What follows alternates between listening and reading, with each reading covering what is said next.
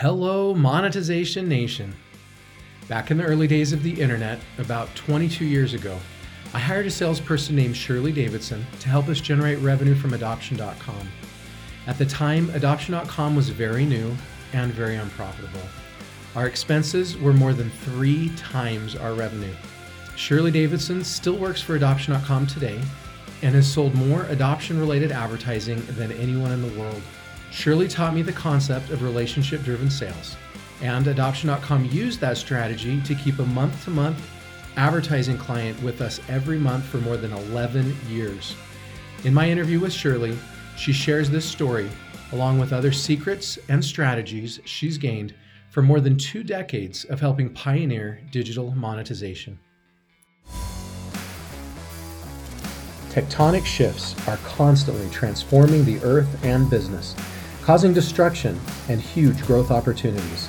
I'm Nathan William, the host of Monetization Nation, where we learn how to leverage business tectonic shifts to transform monetization.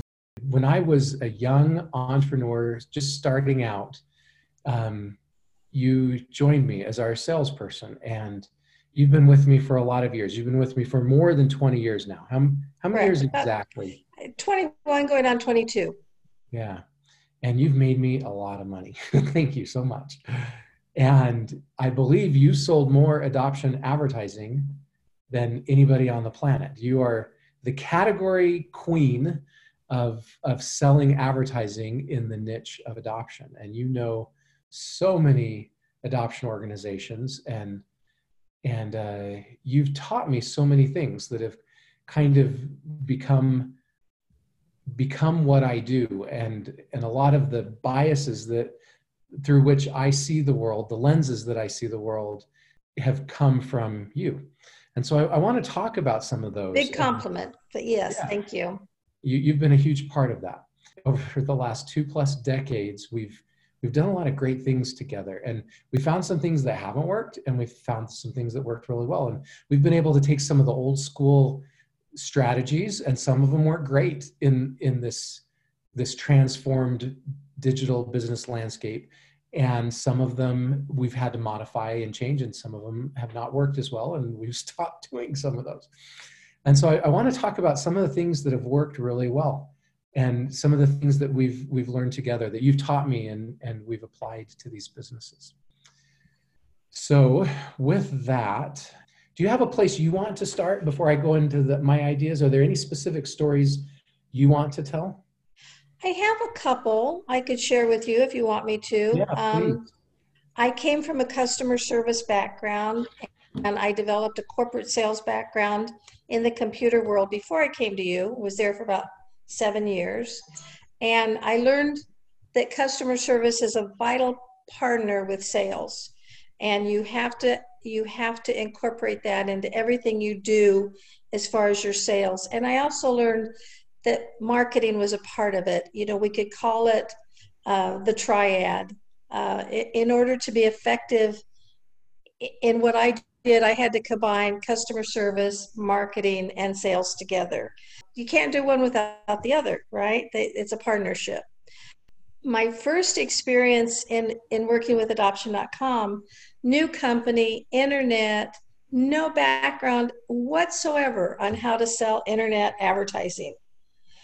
And you had a vice president that you had associated with another company that was my mentor. And I went to him and I said, on this first opportunity we had, I went to him and I said, I have a national organization that would like to advertise, but I don't even know how to charge him or what to charge him.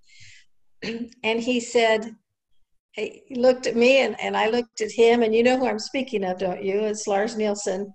And he said, tell him to make you an offer.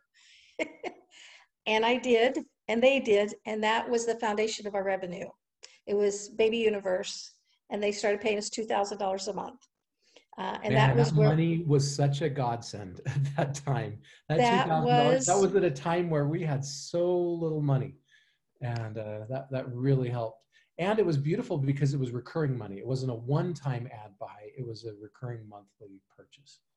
They made a 2-year commitment with us, and it was golden. It was a great experience.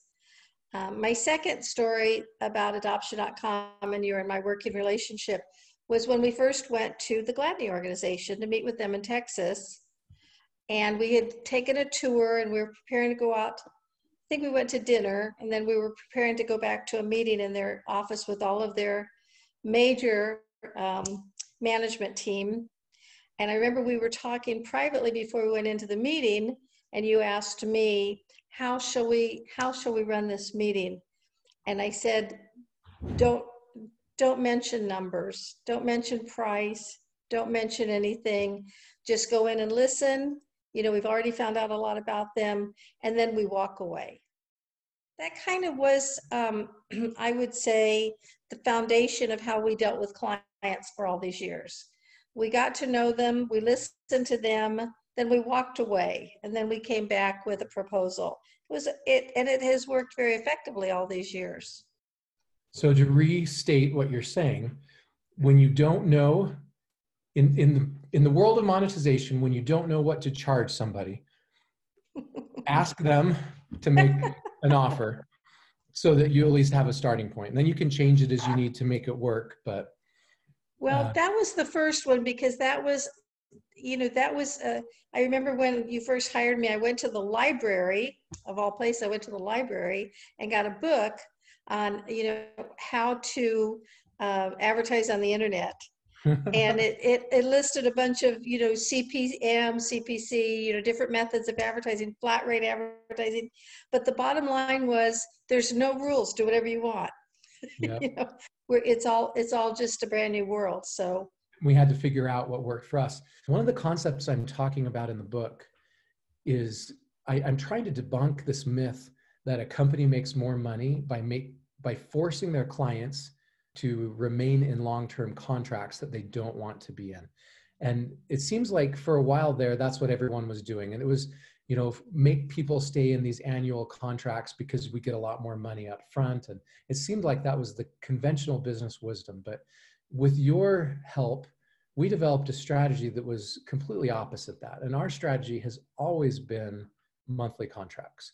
And with those monthly contracts, we are forced as the service provider to make our customer happy every month. And if they're not happy every month, then we are going to lose them. And it forces us to have a very close relationship with the client so we can know whether or not it's working for them. And if it's not working, we've got to change something.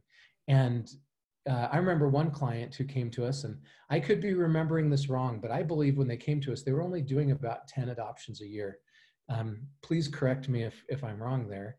And they started advertising with us at a small amount, maybe $2,000 a month.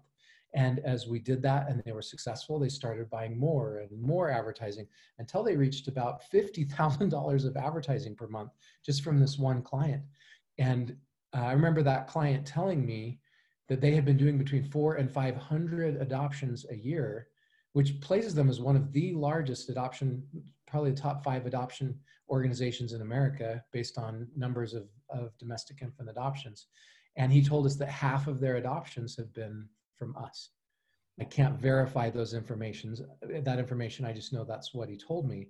But to go from 10 adoptions a year, or whatever they were, to 500 a year on a month-to-month advertising contract. And they advertised with us, I believe, every single month for more than 11 years.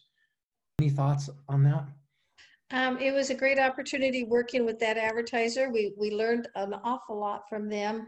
I think it's the only client I've ever had that would call me and say, I'd like to give you more money. What can I get? And it was continually challenging us to provide what that client needed as far as advertising. But on a smaller scale, a lot of the clients that I have worked with over the years would not have advertised with us we had not been on a month-to-month basis, because especially early on, the internet was a big question mark.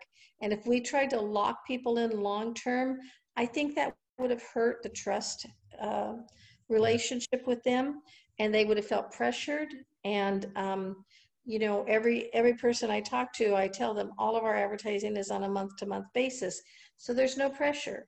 And I think that they come in a lot more easily than if you said, yeah, this is a 1-year contract. I think we would have lost so many clients if we had done that.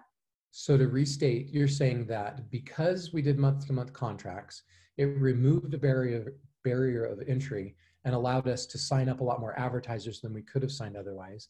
Plus, it helped us build more trust with our advertisers. They knew that if something wasn't working, they could turn it off or they could call us and we could fix it. It helped build better communication with the clients, and it forced us to perform better, right? When things weren't working, we couldn't sit on a long-term contract knowing we were still going to get revenue from something we knew wasn't working. It forced us to very quickly make the needed changes to keep our customers happy. Okay, so just going back to our trade show strategy of focusing on relationships. The goal of trade shows was relationships. Even the goal of client visits, when we'd go out and do client visits, it was all about let's build the relationship. And then the sale would follow. But we didn't want people to feel that we were doing hard sales. We wanted to build a strong relationship and let the sale come as a result of that relationship. And then we could have a more longer term revenue stream. Any thoughts on that? A lot of thoughts on that, but yes, it absolutely worked as far as, relationship sales. And we would go to conferences or trade shows, and everybody wants to talk about themselves. And so instead of saying, hey, this is who we are, we're really great, and we are, but we said, who are you, and what are you doing that supports your organization, and that we can, we would spend our time getting to know that person. And they were always happy to share that information. And it kind of started to develop a feeling of trust and friendship. Somebody once said, you don't marry somebody until you go on a date with them. You don't marry a person until you date them. And that's kind of the way relationship sales are. You have to get to know that person. You have to build a relationship before you can really trust them or go into a business relationship with them. So building those relationships, I think, are vital.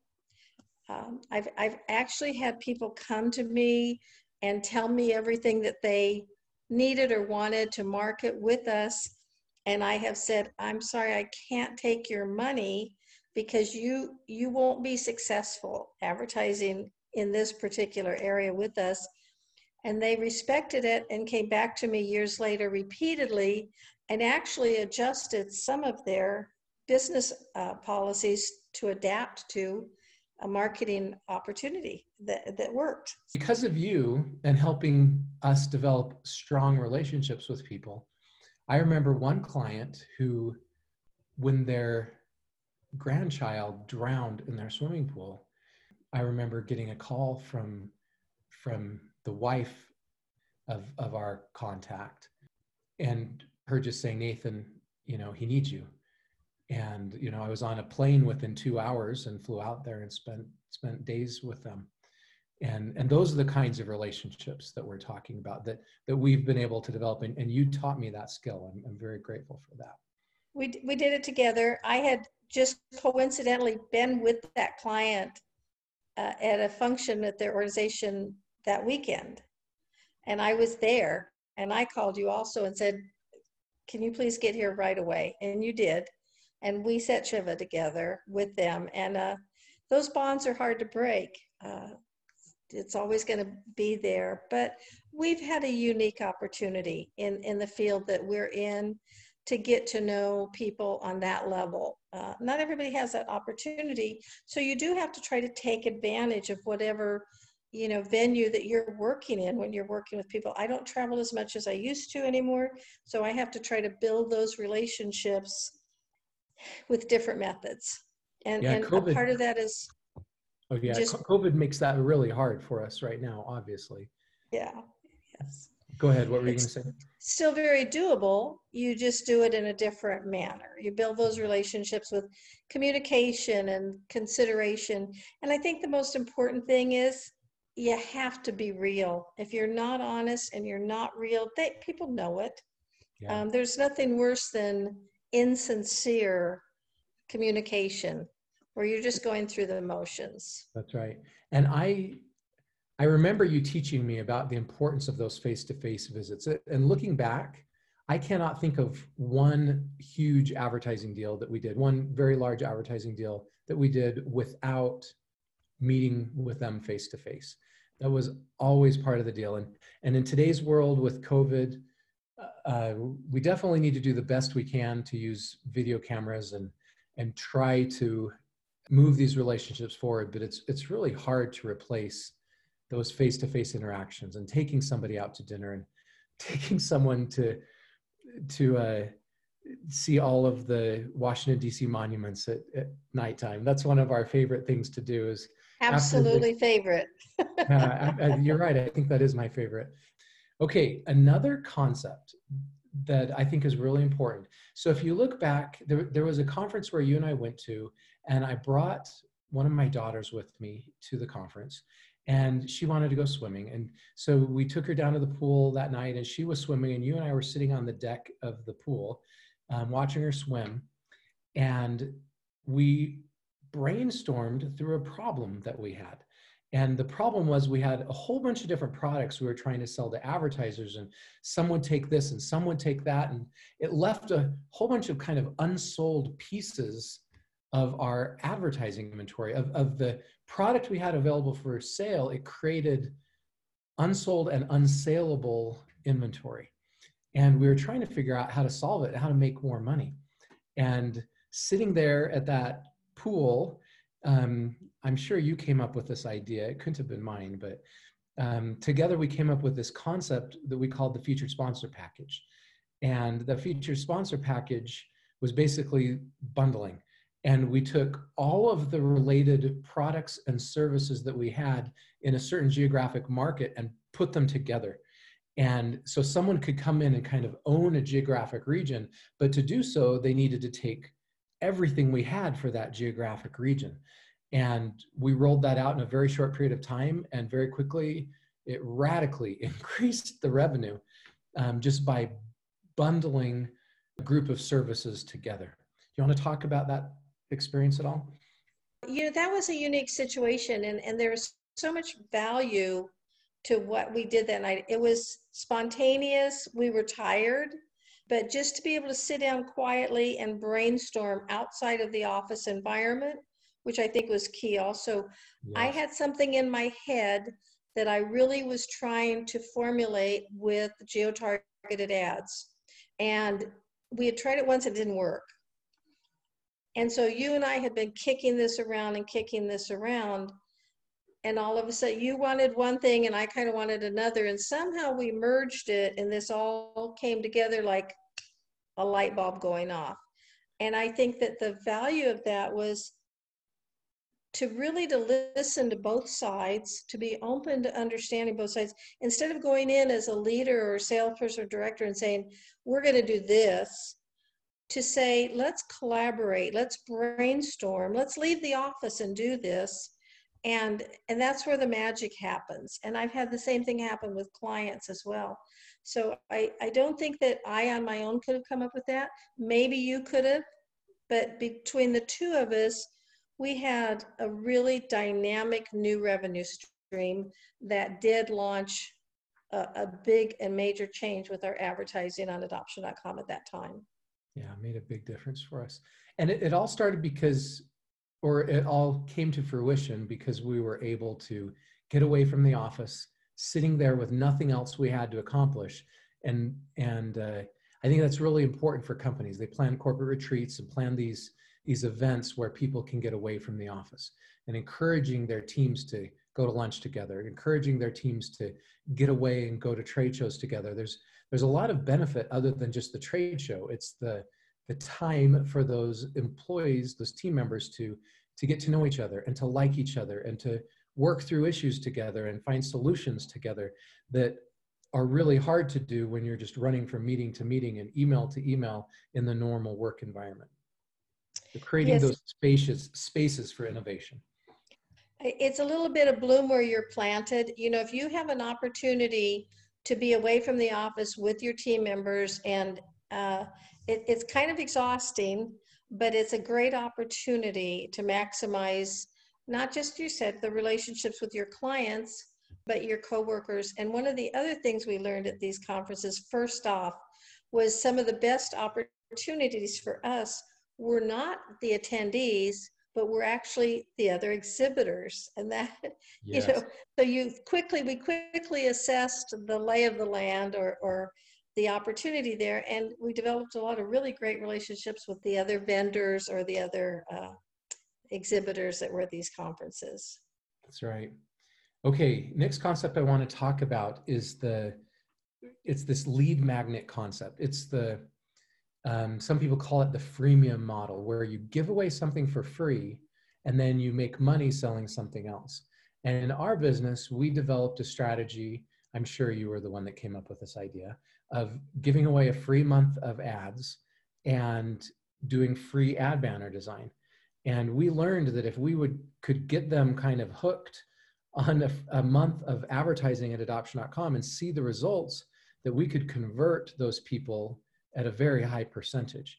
And so I remember going out and we just started offering a free month of advertising to lots of different advertisers, just kind of our hook or our lead magnet or our freemium model to get people in the door. You want to talk about that at all and the success or results from that? I think that was a concept we really did together. And I'm not even sure if that falls into the category of lead magnet. Maybe it does. It was just getting our foot in the door, and you see it on a, daily level, a daily basis of people that are handing out samples or giving you a free month at a gym or people like that.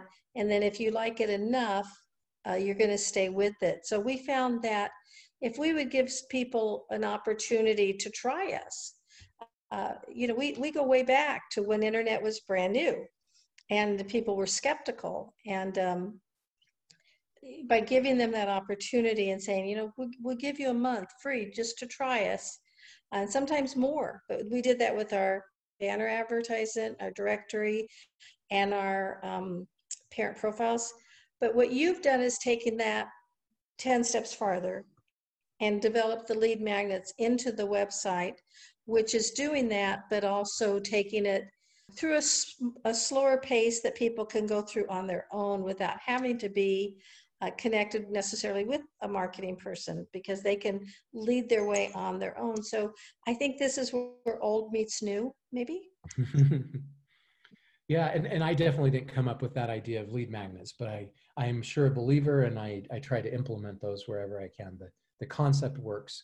One of the best business strategies that's worked well in my career is you give something away for free, and then you make money selling something else. It's not that complicated, but it sure works really well. Well, another thing, and I'm going to say I totally learned this from you over the years. We had a couple methods of revenue. We had graphical banner advertising, which was our high dollar revenue. And then we had a directory that was a very cost effective revenue stream. So we had a couple, but if one went down, the other one, it could deeply affect our monthly revenue. And so developing and expanding our revenue streams, I think, was pretty vital. I have a family member right now that has a small business with one service, and I have been working with her to expand it to take her training and develop more services, because as one maybe phases out, she has something else to fall back on. I think that was very important to us early on, to diversify our revenue streams. So let's talk about this. So we started off as just this kid in his college computer lab, and then we tried to go to this conference, and we weren't even allowed to attend. And finally, because of your great efforts, they allowed us to attend as a vendor. And then after a few years of continuing to build relationships with that National Council for Adoption, they allowed me to speak. And so we went from not being able to speak to the organization to being a vendor, but having to kind of plead with people to come talk to us.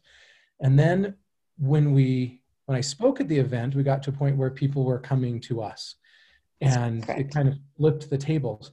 And And then there was a fourth step in that evolutionary process. Maybe you can speak a little bit to this. That was when I was invited to serve as a member of the board of directors of that National Council for Adoption. How did that affect how advertisers saw us? When you joined the board, when you were brought in as the on the board of NCFA, it was really an honor. They were pretty particular about who they invited to be on the board. And I think at that point, you had earned so much respect in the adoption community because they didn't just see you as somebody trying to market your website or to develop sales or clients. They saw you as somebody that was really passionate about adoption and their world. And more than anything else, it just made us to be so credible because they trusted us and they knew that we cared about them. Yeah. So we were no longer, just a group of exhibitors. We were a part of their community at that point. Yeah. I felt that change. It felt like at the beginning, we were a nobody. We were an outsider. And then we became a trusted vendor or, advertising source for them. And then we went to being kind of a thought leader where we were trusted with digital marketing expertise in that industry or that community. And that was when I was invited to speak. And then when I was invited to be on the board of directors, it felt like at that point, we moved to a point of leadership.